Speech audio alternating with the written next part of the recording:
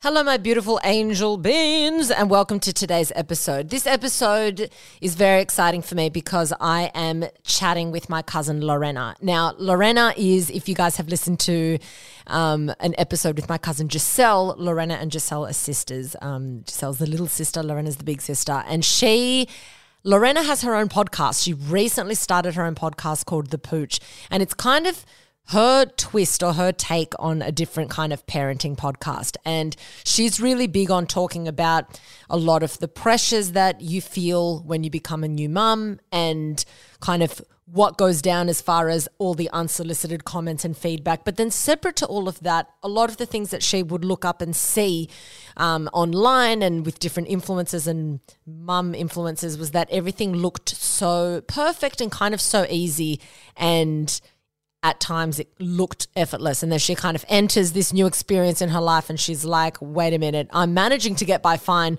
I think I'm doing a really good job as a parent, but it is a fucking shit show and it's not what, she couldn't really find what she wanted to find. So she kind of started her own podcast to talk about all the, chaotic side of everything. And it's just really, really good. You have to go and listen to her podcast, The Pooch, but definitely stay tuned and listen to this whole episode. We just have a really good conversation. This episode is all about talking about identity. I'm really big on understanding, someone's identity, and when you have a child, whether you're a mother or a father, when you have that kid, and how that affects your sense of self and your identity, and does it completely take over, or are you able to still keep who you are, who you always were, and make this just an addition to your life and part of your new identity. So I really talk about that because I really, think about that all the time about when I do go on to have kids. And then we also talk about, unsolicited comments, pressure, baby brain. And the baby brain thing is something that I'm going to bring in as my brain fact. So I'm going to break that down now, and then we're going to follow through with the conversation straight after that. So let's go straight into the brain fact, which is baby brain. So baby brain is actually known, it's actually a thing. So if you guys have kids and if you've gone through this, also known as pregnancy brain, or it can also be known as mum brain, but it's this kind of forgetfulness, brain fog that you go through. And it's pretty much the inability to hold focus for as long as you normally would. Also retrieving vocab, words, just, things that you'd normally find really easy is all of a sudden like you're just drawing blanks and you're finding it really hard to kind of come up with those words, or forgetting what you had just gone into that room for, more so than usual. I mean, we all get it. And it's actually a thing. There's a real science behind it. So you're not crazy if you think that you're losing your mind when you're pregnant or when you've just had a child. And what actually happens, and this is fucking fascinating, is that your brain goes through quite a few plasticity changes when you are pregnant. So you actually get a reduction in gray matter, which is your neurons and, synapses, a reduction in the gray matter in certain areas of the brain, and then an increase in gray matter in other areas of the brain. So your brain, when you're pregnant, starts to prune back certain regions that's going to help adapt the brain, and grow other regions that's going to help adapt the brain for when the baby is born. So there's going to be certain things that you find that you're way more acutely aware of. Your senses are a lot more refined and heightened, to the extent that sometimes things repulse you and you can't smell something or taste something because there's so much plasticity and new connections firing up in the brain. It makes you so much more aware of what's going on, because it makes you a more primed, ready parent when that child arrives. So you're probably way more aware of your surroundings. Lorena speaks about how she found that she was a lot better with her, knowing where she was. She normally would always get lost in a shopping center or get lost not knowing which direction where she came from, and that really improved after having a child. But it's different for everyone, but there's definitely a lot of changes that happen. But don't freak out. It always kind of finds its homeostasis and goes back to normal, but your brain does go through these big changes. And this baby brain, brain fog thing, is due to this crazy shift in different hormones. So you're getting an increase in estrogen, progesterone, huge increases in oxytocin. That's the bonding hormone. It's probably the strongest burst of oxytocin that you're ever going to get that humans will ever get is during childbirth, and that's to bond with the child, and it helps you become more protective with the child. But when you get this huge surge of hormones, that's going to create this brain fog as well. And then to add to that, you're getting disrupted sleep, you're getting increased stress. Your body and your mind is under stress, the workload stress, the emotional stress, changes in your social dynamic, all of that, morning sickness, all of that is going to contribute to this brain fog, not just the hormones alone. So it's a multi-pronged approach for why you feel that way. And normally this brain fog will last probably for some people as early as the first trimester, and it can go up to 2 years, but in most cases women will start to feel more like themselves 6 months postpartum. But what I find really, really interesting is that women who breastfeed are more likely to have brain fog or baby brain for a lot longer, pretty much for the duration of them breastfeeding, or maybe a little bit longer. Because when you breastfeed, you're still releasing a huge amount of hormones that doesn't get released when you're not breastfeeding. So it all goes back to normal. It's not a good or a bad thing. It just is what it is. But the longer you breastfeed, you're probably more likely to experience, not for everyone, but you might find that you're experiencing that brain fog, and it's kind of like, why the fuck is this happening? You're getting all this release of prolactin, oxytocin, all of that, and it causes this mix of hormones causes all those symptoms. But, and then on a fucking side note, this is just a random fun fact. In a rat model study, they found that breastfeeding and that release of oxytocin was more rewarding and addictive than cocaine. But this is in a rat model. Let's just be clear about that, lol. And so we obviously don't know how that translates in humans for many reasons. The main one being that would be an extremely unethical study to run. Can you imagine? Can you fucking imagine? Anyway, so brain fact aside, let's get straight into the conversation with my cousin Lorena. She's fucking legend. You're going to love her. And of course, if you find it interesting, then definitely go check out her podcast, The Pooch. Okay, so welcome to my beautiful cousin Lorena. We've got her in. Hello. I'm so excited to have Lorena here because Lorena, as I've mentioned in my little intro, because guys, the way it works, I actually am recording this podcast and then I record the intro after. So I'm thinking it's weird that we're just going straight into it because I haven't actually recorded the intro that you just heard. But you guys have heard my cousin Giselle on the podcast. My gorgeous little sister. And yes, so Giselle is, it's the Shit Happens Literally podcast. Poor and child. this is her sister Lorena. Who's never shit herself. Never. Not so herself. far. Close. Well, I don't know. After everything we're going to talk about in today's episode, maybe you're on the brink of something. I might be right now. Yeah, you could be shitting yourself as we speak. Yep. Hopefully not, because I'm right across from you, so that would suck. But I'm actually so happy that you're here, because then it would have. So we grew up, Lorena, my sister Stephanie, Giselle, and myself. We grew up, the four of us, and we were the 4 C's, and we always did everything together. And I feel like you're like the missing piece of the puzzle to be interviewed on the podcast as the 4 C's, and now all the audience knows who you are. So I've already done I would have already done a whole bunch of things in the intro. And I think what I want to start with is Lorena has just launched her own podcast. And I think it's really cool to talk about a whole bunch of topics that you do talk on the podcast in a very condensed version in this episode. But can you give an intro into what you do, who you are, and why the podcast came about? Yeah, so my podcast is known as The Pooch, known as by like the 3 people that listen to it so far, known as. My podcast is The Pooch. The Pooch refers to basically the fat skin that sits on your tummy, and after you have a baby, it doesn't look the way it used to. So the whole purpose of my pooch, the whole purpose of my podcast is for new mums, mostly new mums, like any parent really, but it's kind of targeted at new mums, taking the pressure off, having to feel basically perfect after having a kid, bouncing back physically, metaphorically into like a life that you kind of never expected that you were going to be in as a new mum. So yeah, and I think it kind of navigates a lot of the topics of identity when you become a mum, especially with the first child. I feel that this, because we were talking about this earlier, but it's this idea of I now identify as a mother and what is my identity as an individual. Yeah.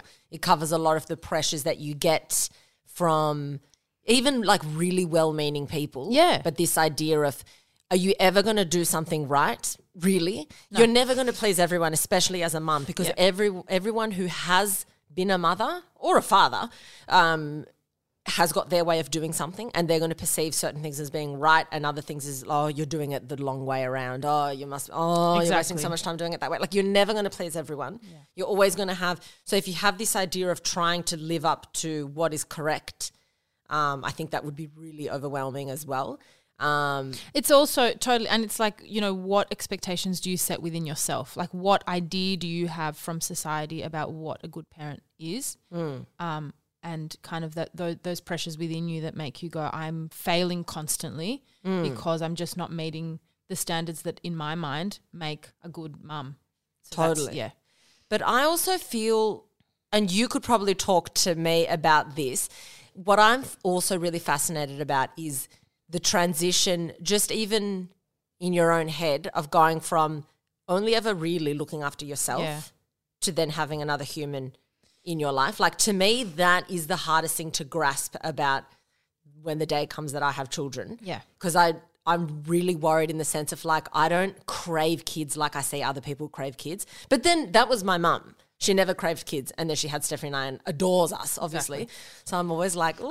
To be honest, I think and I've spoken about this on my podcast, where I'm not about scaring people off, but I'm also not about pretending like it's all good. Like, that's the shit that confuses people once they have kids. It's so fucking hard. Yeah. And it is, you become, so my experience was, just to give you a 2-second fucking whip around. Literally, tell everyone. Yeah. I had almost 4 days of labour before having an emergency cesarean with my baby, which was totally not my plan. I was like, totally going to have a natural birth in water, drug-free. Yeah. I'm like, my goal in life was to chew marijuana leaves and give birth. That's apparently they do that in Hawaii, and I can't do that in Australia. It's just that was my level of painkiller. That was my goal. I ended up having an emergency Caesar, and what happens straight after, which I never expected, and that's a whole shift on, like, suddenly you're a parent. Literally suddenly. The baby comes out, it's in your arms, that's it. From that point on, you are no longer just you. Even going to the toilet. I mean, imagine having surgery anyway and then having to go to the toilet. Yeah. Then having a baby in your arms on top of that you don't know anything about, you don't know what you're doing. It's complicated. It's so incredibly stressful. And to just see other people around you doing it and seemingly doing it so seamlessly is what makes it much worse. That's why I'm all about just put it all on the table. Like, the reality of it is that's where you're going to live, potentially. Yeah. You know what I mean? And you get through it, but it's hard. Yeah, 100%. And then it's also, so then can you also talk about your transition from what you were doing, you were working full-time, and then you took a year? Yeah, so I took a year off. I was working full-time. I work in the disability sector. I deliver a lot of training. I work with a lot of managers, and I kind of, you know, quite an independent person. I've always liked my own space. I'm a super, you know, if I could hide away in a cube by myself for the rest of my life, I'd be so happy. I'm such a loner in that sense. Also, in the same way, love to go out, love to party. It's like the two extremes. Absolutely two extremes. I'm the same. Like, I could be so social, but if I don't get to be alone at least for a section of every day, then I lose the plot. Completely drained. And then suddenly I had a baby. I took a year off work, and I mean, obviously I went through all the stages of, like, learning about my baby, the things that I had to do, but I literally spent a year strolling through the shops. Yeah. That's what I did. You know, amongst all the baby things, but I literally spent every single day strolling through the shops, like, inside out, back to front. I'd wake up the next day in the pram, off we go, because that's the only way I could get her to sleep. That's the only way I could get some, like, just something different to do, other to be sitting in my lounge room. Yeah. Then lockdown happened, then I was locked inside, and that, like, just adds a whole other layer. It's crazy. Definitely. Absolutely crazy. But life just flips upside down. And then after a year going back to work part-time, and just, like, the feelings that you have, or the feelings that I had the first day I had to go back into the office and leave her behind with my parents, obviously trust them with every fibre of my being, but still it's that sense of, like, but that should be me. Yes. Shouldn't be someone else. And you're so used to being literally physically attached to that child non-stop, for the last non-stop. Even to days. Like, I came here this morning, on my own. And it's so weird. I don't know what to do with my arms because I'm used to pushing a pram or carrying. Now she's 2. Yeah. I'm still like, I'd fold my arms. I'm like, this feels weird. It's such a weird feeling. You're so attached. Yeah. But at that point, it's like I had her in my arms 24/7.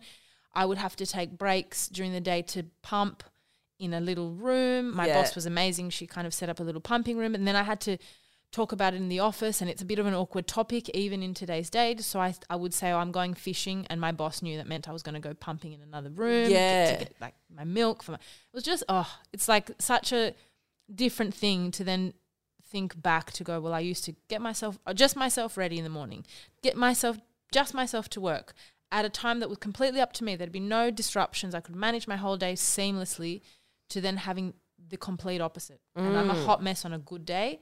It's disaster territory most of the time. And that's what I find so hard to wrap my head around when I think, like exactly what you just said. Like I see people, and people manage all the time. Like they go from living a life of total independence, running by their own timetable, doing everything by their own timetable, and all of a sudden they are adapting to a life where they are literally – everything's flipped upside down. And I literally look at that and I think like how I just can't wrap my head around how I would do that with my life. I know. But I guess it's better not to Well, plan it. I think, I think definitely don't plan it. No, if you plan it, that's when shit like hits the fan. The typical thing that used to happen when we would leave the house when she was a newborn was we would get everything ready. We would leave. Imagine, you're planning to leave the house at 8 because you got to be somewhere at 8:30.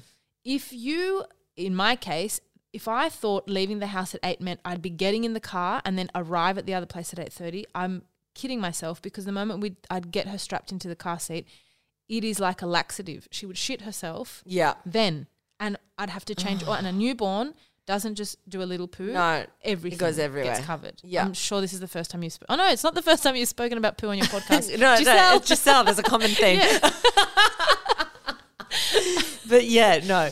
So it's like everything gets flipped upside down. And I don't say this shit to turn you off. Yeah. It's just if you then live through the same experience, you don't feel like you're the only one. And that's my whole thing, that I literally felt like, why am I the only one going through these feelings or going through these experiences? But I feel like this could be, I don't know if this is a cultural thing or if it's just obviously there's so many factors involved. But for example, when you look at social media and you see like different kind of mum blogs and this and that, and a lot of the things that's out there, to be fair, I'm not targeted with too many mum things at the moment, but I see, influencers that are mothers and whatever, and the image that you get is that it's like this perfect seamless experience where everything's just like so beautiful and whatever, and you know that it's not. Like obviously you understand that there's no way that it could be an easy thing, but then when you look at like other cultures and I feel like I can't speak for Australia. I personally have never experienced having a child, obviously, but I feel like in certain cultures, it's like the community raises the child. Yeah. Like it's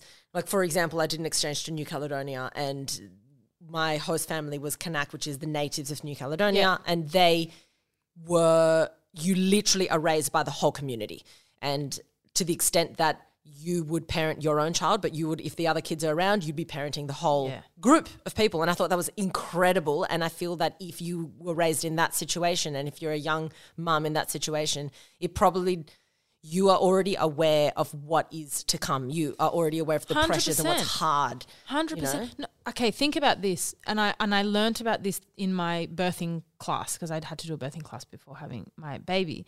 That as a woman in our society, we never witness childbirth until our own. Yeah. Think about that. Yeah. Whereas in cultures like that, or in places where women, let's say, gather around a birthing mother, and they all witness childbirth, you'd witness the birth of your cousins, of your siblings, you'd witness your aunties and other relatives, going through the experience of childbirth, the good, the bad, and the ugly, the best case scenario, the worst case scenario. You would have either heard or seen about it all, seen all of it. Yeah. Whereas in our society, you literally experience it for the first time when you're birthing a human. Totally. That alone, let alone parenting in general. And the first year of it. 100%. 100%. And that's to me where I feel like I've spoken about it on the Pooch, where where I think there's a bit of an issue with masking, trying to put like this, a bit of a filter on what's really happening, the real struggles. Yeah. And, you know, all for, I get ready for the day, I put makeup on, I do exercise, I do things that make me feel good, but I'm not in favor of pretending that it's all good. So this, you know, social, you know, you scroll through social media, you look at anything mum blog related, it all looks really beautifully curated. And what's probably behind the camera is probably like a shit stain on the curtain, vomit over there, food smashed on the floor, leftovers in the fridge that you don't see in these images. As long as you're aware of that, it's okay. It's, I think, when people are so vulnerable, especially as new mums, super stressed, super run down, when you look at those things and go, why can't my life be like that? That's what I find really damaging. Yeah. And I think that this is like a prime, I feel like with parenting, when you're a new parent, or just I think not even new, every time you become a parent again or whatever, I think that it's this idea of, and not just in parenting, but in everything that we do, there's this huge stigma around something not going to plan or failure. Yep. So you don't talk about it. You don't really show it. And if you show it, you only show it once you've succeeded. You know, like people don't talk about their struggles when they're going through the struggles publicly. Exactly. But they're more than happy to talk about it once they've hit what they consider to be success. They'll be like, you should hear my journey of my struggle. But they never really spoke about it before because they were ashamed, 100%. You know, at the time to do that. And I think the same goes with parenting. I think a lot of parents, once they've gone over the hurdle of like I don't know when it would ever get easy, but once they've gone over like the first year or adapting to the baby, they're probably worried to even talk about it because they might feel like I'm an amateur, I don't know what I'm doing and everyone else does. 100%. 100%. I think firstly, one thing that my husband said many years ago, since we've had Luna, our daughter, many. I'm so experienced. Was basically, don't forget that while she's learning to be a human, we're learning to be parents. Yeah, and I feel like that's like that phrase or that thought process is long lasting because when she's 18, I'll be learning to be the parent of an 18-year-old. I've never done that before, so that there's always a first. Yeah. When I have my second, I'll be learning for the first time to have two kids, to juggle this whole you're always timelines. in a learning process. But that exactly what you said, that struggle that we mask, you know, that failure that we mask until after the fact is detrimental to ourselves and to everyone else. Totally. Because it's like while I'm going through it, I'm drowning, but I'm going to make it seem like I'm not because what's worse than being an amateur? But you are. That's the whole point. How are you meant to be? You can't be 3 steps ahead when you've never done this before. Totally. You are an amateur. 100%. So allow yourself to be. And you know, and I feel like if I allow myself to be, other new parents will allow themselves to be, and we can all kind of be hot messes together as opposed to pretending when we're all in this shit together. Like, what's the big deal? Exactly. Now something I really wanted to touch on, and I mentioned it very briefly, is identity. Yeah. The concept of identity. Yeah. And because when it comes to the idea of having kids, I want a family. This is how I look at it. I don't know if it makes sense, but I want a family. But the thought of the actual process of like pregnancy, birth, having a child kind of scares me. I'm like, that's a scary concept. And one of the biggest reasons why it scares me is the whole identity situation of like, I'm very clear on who I am and I'm very happy with who I am. And I feel like I've built it up. It's like a project of mine and I've built it up and I've worked for it. And then when you have children, that then like the scales fully tip to you are now parent. I think that was probably one of my biggest struggles. One of the reasons that I really struggled to go to like mothers, I mean, they're called parents groups, but only mums show up really. Mothers groups is because of that whole identity thing that I'm like, I happen to be a mother and I love being a mother. I absolutely love mothering my child. I think I do an okay job. To be fair. Amazing job. Oh, thank you. Luna's amazing. Luna is amazing. She's a legend. Get her on the podcast. Because she just happens to, I know, we'll bring her on next. Maybe because she just happens to be a legend, or I'm just being really biased. But I love it, but it doesn't form who I am. Yeah. And I struggled with that for a long time because for me, that's the whole identity. I am, you know, an independent person. I am someone who I've got strong opinions about things. I love to spend time by myself. I love to learn about things. Like I don't go and wear this badge of like, I'm a mother now and mum is my title. And like, that's not who I am.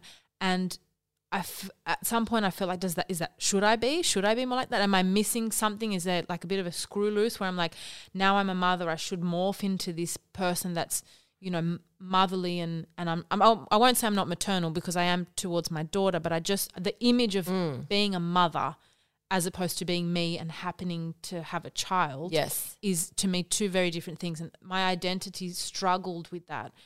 And now I'm learning I can just be me and be a mum. I don't have to be, you know. You are a mother. And I feel like it can be detrimental for a lot of people and mind you, disclaimer, whatever you call it, like I don't think there's anything wrong with you being like your proudest thing. I don't think there's anything wrong with that at all. So that's not what I'm saying. But I think that a lot of people will base their identity so heavily on the fact that they are a mother and they are needed, and we'll go into that in a second, but that when the child then needs them less and less and less, and when they leave the home, then I think they end up feeling irrelevant. Totally. You'd lose yourself. Yeah, you lose yourself. And I'm not saying that it's easy when there's so much of that workload as being a parent. I'm not saying it's an easy thing, but I think it's always trying to find your identity within who you are as an individual and not lose yourself to being somebody that is needed by the rest of the household. Yeah, look, I think, and in an indirect way, the way that I view that, I think that still benefits her massively because that's what she sees in me growing up. Does that make sense? Like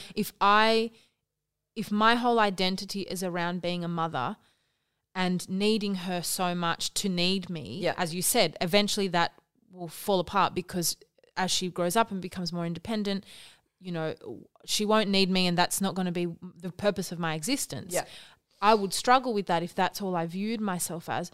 I feel that when having her has made me want kind of to create this human that's I've planted in the world and then I leave this well-formed person that's a gift to the planet kind of thing. Sounds super cheesy and hippie. But it is like you're coaching her through these stages of her life so she can be the best person she can be. And hoping to be a role model to her as well, if that makes sense. Yeah. So if my existence in her life is to need from her. So I was telling you this example before where I first dropped her off at childcare, and the first experience dropping her off at childcare is horrible. Like gut-wrenching. Yeah. I felt so sick. I sat in the car outside the childcare. I wanted to go back in and pick her up. I could hear her crying. She was with complete strangers. Yeah. We'd done one visit before, but that's like nothing. And I really struggled with letting go in those moments for me, but also for her because she was there suffering, wanting her mum. And then, a few people said to me around that time, you think this is bad, just wait until you drop her off and she runs into the teacher's arms or gets really excited to be there and barely says bye to you, because then you will no longer feel that she needs you. Yeah. And to be honest with you, I find that a little bit concerning because I'm like, I don't. Maybe it'll make me feel a little bit sad that I'm like, okay, bye. Like I don't. There'll be that little pang of like, like I wanted that big embrace of goodbye, and you just like see ya. Exactly, but like nothing would make me feel happier than to know that she's happy and confident. Yeah, exactly. And if that means that she turns around and gives me a little wink and like, see you later, versus sobbing in my arms and having someone pry her out, which is exactly what had to happen. Totally. I'm happy. I'm more happy. Like my mum said to me, so just a little fun fact about me, in the first few years of school, I was like the biggest, like I was a loner. Other than Giselle, but Giselle actually had friends, I didn't really have many friends at all. I was just so what do you call it? Shy. So shy, so, what do you call it? Introverted. And my mum said that there would be times where they'd come to, like where the parents come in and see like a show and tell, and she'd see me alone sitting on the little bench eating my like olives by myself. And she was like, that would just break my heart to see you there alone with no friends and all these kids are running around having fun and I'm alone on this little thing. So I feel like it would be worse to know that your child's going there feeling, I'm alone, I don't have friends, I don't like it here. Like that would hurt more, I think. Exactly. And I think if your identity though as a mum is like, she needs me, then that's what makes you feel fulfilled in those moments. Not seeing your kid alone, but seeing your kid embrace you when you arrive or be so excited to see you. That's for you though. Yeah. And that's what I it doesn't sit well with me. No. It's not for me. I want her to grow and flourish as a person. She will need me as long as she does. Yeah. And I'll always be there for her. And of course, there'll be times where I need her, but it's not, I didn't create a human so that I can depend on them for this sense of fulfillment. That's not why I And brought you her didn't into the create planet. her to be validated. No. You know, I think a lot of individuals and couples bring in a child into the world to validate the couple, the relationship, or them as individuals, which is obviously not ideal, because then how do you then break away from that in the future, you know? I feel like, honestly, my husband and I think we both look at it the same way. We created this person as it like, I sound like such a wanker, as a gift to the planet. Yeah, 'cause you're trying to- the way that she is, the way that she's forming, and I feel like the way that we parent her collectively is creating this person who's going to be confident, express her opinions, want to know more, want to care, want to be generous. Yep. She's struggling to share at the moment, but anyway, we'll get there. But like, you know, that's the whole purpose, not to give us a sense of completion. Yeah. No way. And I don't think that it matters whether you decide to be a stay-at-home parent or whether you're working. No. I don't think that's the identity crisis there at all. I don't think that someone who stays at home is going to have less of an identity than someone who's work. I think it all comes down to how you perceive your role as a parent. 100%. You know? 100%.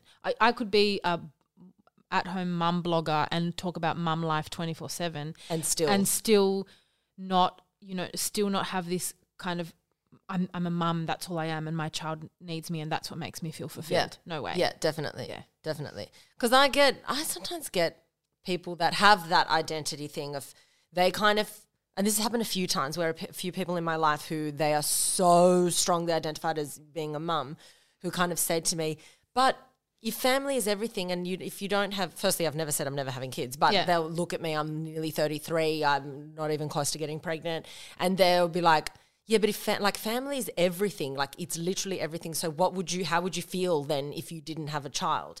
And I can stand here and I know for sure that, yes, I want a family. But you still have a family. But I have a family. Yeah. And the family could even Hello, be. I might. Hi. Yeah, I fucking have a family Yeah. for starters. Some people have family and it's just their friends. Yeah. But also I feel like I genuinely feel that I could go through life with or without children and be very happy at the end of my life, regardless. Yeah. But I feel like I don't know, there's a lot of pressure around not having kids, having kids, when you do have kids, how to have them. No. You should have 2 now. Why did you have 3? Is that too many? Like, well, firstly, let me break that for you, because I always thought I was going to be a mum at like 21. Like that was I was like, young mum, blah, blah, blah. No, I was 33 when I had Luna. Yeah. And to my surprise, I still feel it's crazy. I still feel too young to have kids. Yeah. And I feel like it's actually a good stage now. I think I would have been way too young, way too inexperienced. I know my mum had me much younger at different times. And I don't know, I just feel like it's actually a nice, firstly, it's not too late. No. At all. It's not too late. And when you're ready, you'll never be ready. That's another gift I'll give you. Ever be ready, because you never know what's to come. So how can you be ready to have a child? You can't. Never. You actually can't be ready to have a child. It just has to happen and then you roll with it. If you're ready, if you literally think you're ready to have a child, it means that there are that many free gaps in your day-to-day life that need filling, because a child will fill up your whole life, right? So you can't be ready because you actually have to drop things to pick something up. Yeah, totally. So if you're ready, you're literally lying just waiting, bored in a bed. Sitting there waiting. Going, well, what can I do because I'm bored? That doesn't exist. No. Do you know what I mean?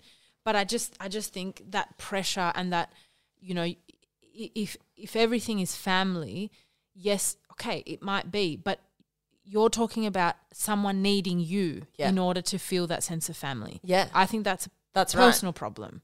Exactly. You know? And to feel that the only way to feel a sense of family is if you've reproduced. But that's not at all. That's having children, but that's not family. That's right. Family is encompassing so much more of that. Exactly. Yeah. Exactly. And maybe that comes back to our society where we've got, you know, really individualistic ideas about family. Yeah. You know, my partner, my children, my lineage, as opposed to the village that's around me. Totally.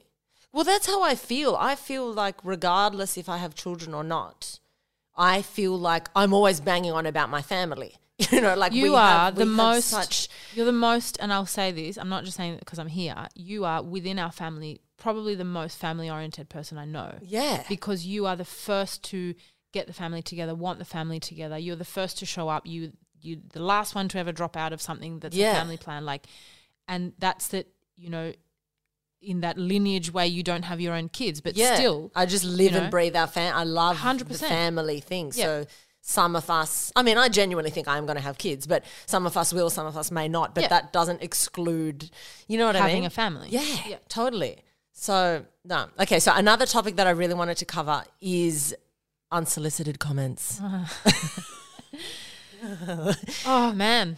Yeah, unsolicited comments so this is what I find really hard in general, but I think it would be really hard when you're a parent, is that you're going to get comments that are well-meaning, comments of people that are like, no, you have to do it this way because they've done it that way and it worked for them. And then you're going to have comments from people that are trying to, like you had a podcast where you talk about struggle shaming and it's talk about struggle shaming first. Okay, so struggle shaming, I think I coined the term. I don't know if anyone's ever mentioned it before, but it's basically you think you've got it bad. Imagine how I had it, you know, with more than what you, like more kids or less resources or like, you know, oh, wow, you think you're struggling now. Imagine, you know, having to use reusable nappies and like the stuff that basically – you seemingly having more than others, or let's say generations before you, and then being like semi-mocked for struggling. And then you said in the podcast where you'd say, oh, you think it's bad now. Wait till ... And it's like, what are you trying to do to me? Yeah. Why? I don't understand. Why would you instill that fear on people? I think, like I said before, I think it's fair to people to be honest about the struggle that they're going to face. And maybe that's just my nature. I like to be prepared and almost just surround myself in information so that it's not shocking. When I was preparing to have a baby, I watched One Born Every Minute constantly, and I saw childbirth constantly. So then by the time it went to mine, I was like, oh, here's another one. Like it's not just like the only childbirth I'll ever witness. Yeah. But this whole, you know, scaring people by saying you think you've got it bad now, wait till. It's just a way of showing that they've done it before. They had it hard. You're complaining now, but it's nothing. It's like diminishing your struggles now. Yeah. I don't get why people do that. It's just making the person feel shit for struggling and scared and terrified for the future. Because the thing is, like, I feel like with any struggle in life, you adapt with what you have at hand. 100%. There are people that are always going to have it.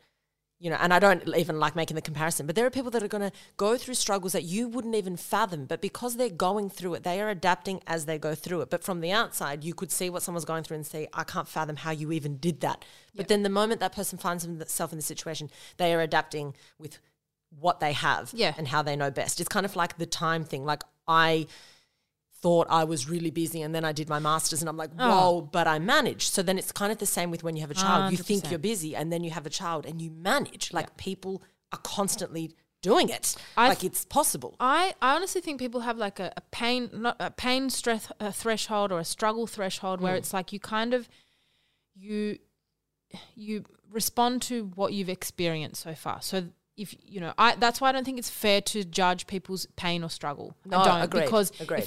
if I've lived through war, I'm going to have a very different threshold in that regard. Not in all areas of my life, but in that regard, in terms of feeling safe physically and all that stuff, versus someone who's never been through war but maybe had their house broken into. That's a totally different threshold of like what you can handle in that situation. Based on what you've experienced. So to me, it's like your threshold will move depending on your experience. Definitely. That's how I see it. 100%. So I think if a new mum, like imagine shaming a new mum with one baby and being like, oh, you imagine having twins. Imagine having octuplets. I'm still up all night. There's always someone that's got it worse than you in that way. Like always going to be. It doesn't mean that you should cope perfectly well because people have it harder someone in that else regard. who you have no insight into their life has more of a workload. You don't know if the person with octuplets has 15 servants that helps them all the time. Right. So the comparison just doesn't make sense. Exactly. And it's not compared against your own experience and what you're capable of handling. Exactly. Yeah. So then with unsolicited comments, do you have something that how you cope with it or deal with it, or do you still find now that you struggle to deal with unsolicited comments? Yeah, so here's the thing. I think initially, because I was having struggles with my identity as a mum, struggles with just the sheer like postpartum depression and all the stuff that comes with it. And it's like no one really – I think people talk about it if there's like a real obvious like, wow, this person's really depressed. But you're so tired. Your hormones go all over the shop. You're literally, in my case, a milk machine. That's all I was. Hungry, constantly thirsty because you're literally producing milk. Like it's just, you're dirty because you can't shower. You're constipated because like all these things are happening at once. Your mood is out the window. You're so vulnerable because you're new to this. You're newbie. You don't know what the hell you're doing. So then the moment someone just plants a little like comment like out into the air, it could be something small, just a little comment. It's like, to me, it was like a ticking time bomb. Like I literally broke down one day because someone was like, oh, are you sure you want to pick her up? Why don't you just let her cry for a few more seconds? And I was like, oh my God, I've broken her. I'm throwing her in the bin. Like my reaction to that was so, because I felt like you might feel for a second you think you know what you're doing. Then that piece of advice that you didn't ask for comes your way and you're like, so the moment I finally stepped out of this well and got a little breath of fresh air, I've pushed back down again because I actually have no idea what I'm doing. Like those bits of it. So I really struggled with that massively at first.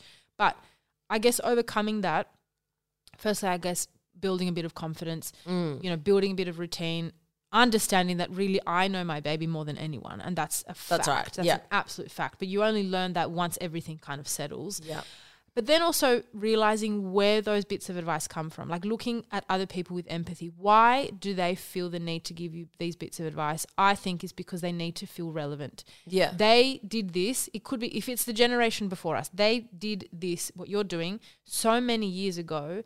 They want to feel that it still applies and it's still relevant and they still feel it's such a learning curve when you become a parent. Massively. That imagine all that you've learnt becoming redundant. Like that's a huge part of your life becoming redundant because other people now know to do things differently. So I think when 100%. You can see that the other person's intention is a little bit of, keeping themselves a bit relevant. Yeah. It doesn't impact your identity and your vulnerability as much. Yeah, if you see where it's coming from. Yeah. That's what I always say, like when you interact with someone, always try and in your head get a bit of an idea, like what is this person, what's their ideal outcome when they're talking to me? Exactly. Is it to feel important? Because if that's the case, then like most of the time it's they need to satisfy some need within themselves. Yeah. And then when that's the case, you kind of feel a bit calmer, less attacked, less affected it's by not it. as much about you as it is about them. Exactly. And then you're able to kind of just, okay, I'm just going to either let it slide or I can say something that's not going to be aggressive, but there's a boundary. And kind of, I'm not on the other side, obviously, but now my kids too, I have a friend with a newborn and I'm very conscious of it. I'm super conscious of it. But every now and then she asks me a question and I get this like, I'm here. I've got the answer for you. And it feels good. So I understand why people want to throw answers your way. People love, and if they care about you, they want to be the solution. Exactly. People love being the solution. I love being the solution. I wouldn't have the podcast I have. Exactly. We love being the solution. It's just not understanding the vulnerability of the person receiving it at that point in their life. And if it's the right time for them. Exactly. Sometimes they don't want the solution right now. Yeah. And there are some things that are just dated in, we had this conversation with both our mothers about my daughter's now trying to climb out of the cot. So they both said to me, well, drop the side, keep it down because then she can climb out safely. And I was like, there is no way in hell I'm going to drop the side. Yeah. I've put her in a sleeping bag so she can't lift her leg up. Yeah. But they both your mum and my mum looked at me like, it's a fact. You just drop the side of the cot. You just let them climb out. Let them climb out now. Like, she will face plant if I let her climb out. That's not happening. Yeah. That is so you're like shocked. No. Yeah. But, and some things I think those bits of advice just seem so like they looked at each other but like, isn't that what everyone does? Like it's the done thing. Like that's just standard. It's the standard rule. That's so times change and exactly. Advice changes and SIDS today, the information about, sudden infant death syndrome. That one. I don't even remember what it's I just know it as SIDS. Is so different to what it was in the 80s. Yeah. Like things just change. Yeah, totally. And I feel like I obviously don't know anything about parenting, but I think that I also was so surprised at how much I learned about the developing when I did attachment theory at uni. And I'm like, wow, you learn so much about that process of understanding how they form relationships in their mind and how this starts from like a baby onwards, and also the fact that the parent can make actually quite a few mistakes along the way, and as long as they have that repair with the child, it's fine. I think a lot of parents freak out. We actually spoke about it after you studied that, and I said to you that because I had also learned a bit about attachment theory at Tresillian when my daughter wasn't going to sleep. I had to go and do this week there where we'd try and do some sleep. She's still not bloody sleeping, so it was fine. But they spoke a lot about attachment theory, and it was basically this understanding that, you know, the way I respond to her can really form her. But I spoke to you after that, and I was like, even that piece of information scares the shit out of me because now I feel this obligation to respond perfectly at all times. Yeah, every time. And it is so hard. Yeah. And then that mum guilt just crept in. Anytime I was like, I just need 2 seconds and she's crying. Like, if I don't respond now, I'm breaking her. But she's going to be a sociopath one day. Like, that's totally, because you you're thinking, oh my God, I missed this cue. And because they talk about the throw and catch of communication with the child, but it's really not. Like they say, you can make obviously several mistakes along the way, quite a few. But the main thing is that repair, coming back and then going to the child and repairing whatever. If they're crying, to comfort them. If you didn't pick up on the cue, you pick up on it later. Like, it's fine. And I think that you get this idea of like, oh my God, I missed it. Now they're developing in a different way. It's a numbers game. You've got to look at it as like 80% of the time, if you're doing this, they're going to stick to that, you know?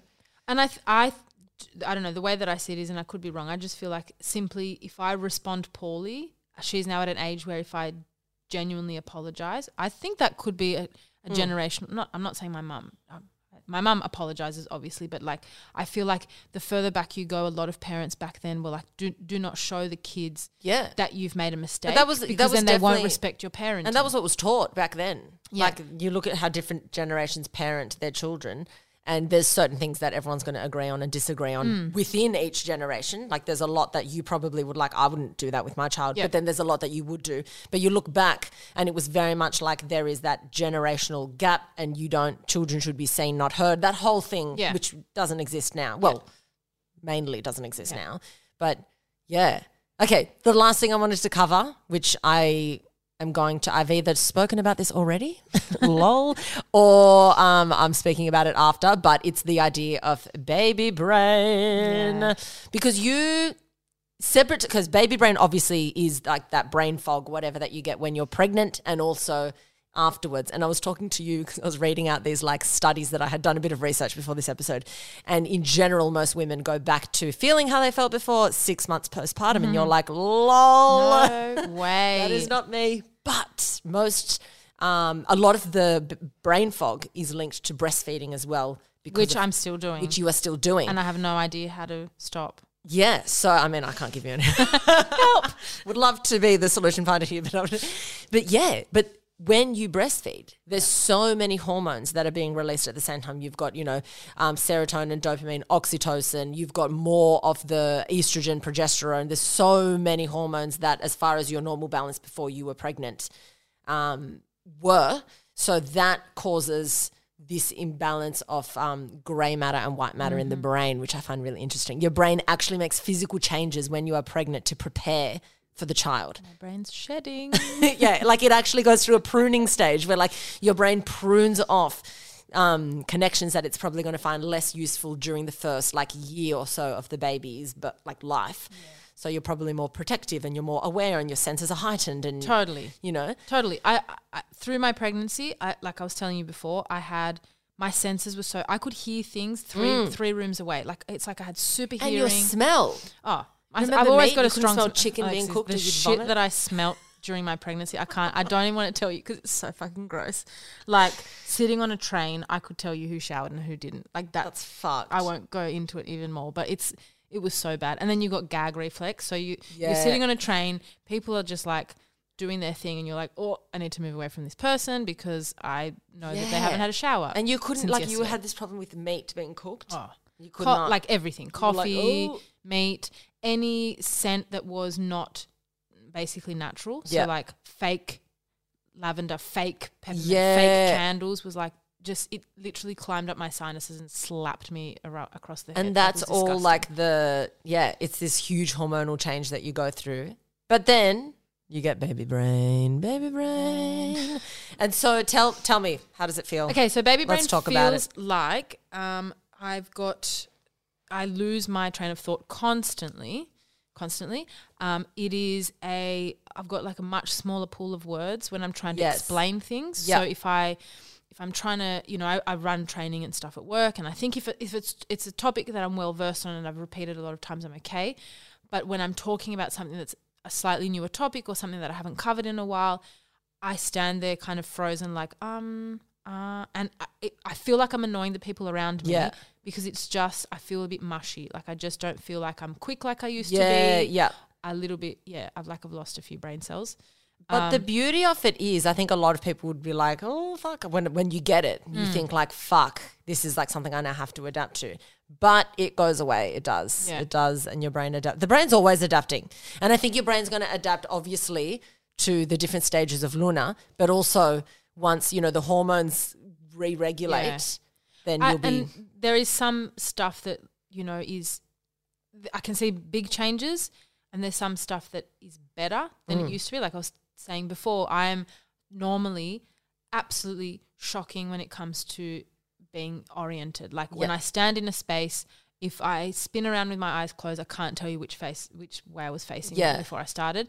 Now, since having her, I'm so much better, and I feel like that's almost like a bit of an instinct, a protective kind of knowing my bearings well, because I'm here looking after another human. Yep. But it's the baby brain thing is like you get forgetful, you get just lost in thought, or you get hyper focused on something, but then like things could be crumbling around you and you don't even notice. Totally. Totally. Which I find so amazing, because I always talk about like brain plasticity, and the mother's brain goes through so much plasticity throughout like pregnancy and then birth and then adapting and whatever. And it's amazing to see like you get increasing. So grey matter is neurons and the synapses as well, and white matter is the stuff that surrounds the synapses. But you see more grey matter grow in certain areas of the brain and reduce in other areas of the brain during pregnancy and childbirth and all of that. But then it's kind of like goes back. I hope so. You find like homeostasis. It's good. Like, I'm I'm sure it's helpful. Yeah, but no, and it does it on when purpose. It's a lets you down. survival. Yeah, and it's notice a survival mechanism. And I think, when you look at survival, when you first give birth, back in the day, and you look at how other animals do it, you are fully focused on the baby and that, and whereas in society, a lot of the time you'll give birth, but you're expected to bounce back and do everything. Oh, it's fucking crazy. You're going to notice that deficit in certain areas of focus or attention, but you're probably not noticing how much better something you do. But I think a lot of people might not notice that other things are heightened. Yeah. But they just feel the overall pressure. Probably. It's very. I remember in the hospital, as soon as I had her, I was trying to breastfeed her, and the nurse kept coming in every now and then, and she'd say, "When was the last time she had a feed?" And I was like, I can't tell you. I know that she's feeding, but the time is weird. How long, I don't know. And so I started making notes on my phone, and then I got obsessive about tracking it, because I was like, someone's going to ask me and I'm not going to have the answer. So you've got because like I got every really time. uncomfortable with just not being able to naturally respond to a simple question. Yeah. But I can tell you, all the stuff to do with how has she had enough water today? Has she gone to the toilet enough times? Anything that's like a little bit concerning that no one would even pick up, I'm already sniffing it out. Totally. Like, before it happened. Yeah. Like it's a really weird, everything else might be falling apart in my life, but I've scanned her. My brain is constantly scanning her nonstop. Yep. No, 100%. Okay, so the last bit to finish, I want to go into what do you think are the best things that have happened since going through all of this? What is like the biggest like plus or the biggest pluses that you can see? Obviously, Luna. Obviously, putting aside your child, but like as far as an individual, because she's obviously that's why you know. Yeah, I think I've learned a lot about myself. I think I can appreciate just human development, and I've never witnessed it before. Obviously, I've developed as a human myself, but when you watch how people grow and you can literally see the effects of one part of their life, showing up in another part of their life, putting time and effort into language and exploring curiosity. I just feel like when you watch another human grow and you see how flourishing and, how they flourish when you nourish parts of them, I think that's affected me. Definitely. In terms of how I view myself. Yeah. In terms of how I see myself as this human that needs nourishing so that I can, grow and obviously I'm in a different stage of life. Yeah. But understanding how you have to kind of be watered to grow kind of thing. 100%. And that's a huge lesson that I've taken away from this. Obviously I'm learning so many more things and I'm connecting with other people who've got this experience. I never understood how insanely difficult being a parent would be. Yeah. And I would be happy to do it again. That sounds a bit scary, but I say it with caution, but I would be happy to do it again. So I'm kind of now on that side. Yeah. But yeah, it is absolutely fascinating when you can really step back and enjoy it. That's so amazing. Thank you so much, guys. If you want to go and listen to The Pooch. The Pooch, it's on Let Your Pooch Out. It's on Apple, Spotify, all of them? Yeah. It's on wherever you listen to your podcasts. Oh, thank you, Reggie. Thank you for having me. Oh I my love you. God, I love you. And yes, I'm going to go record the intro now. Good times, guys. You've already heard it. Love that. Thank you so much for coming on. Love you. So go listen to The Pooch.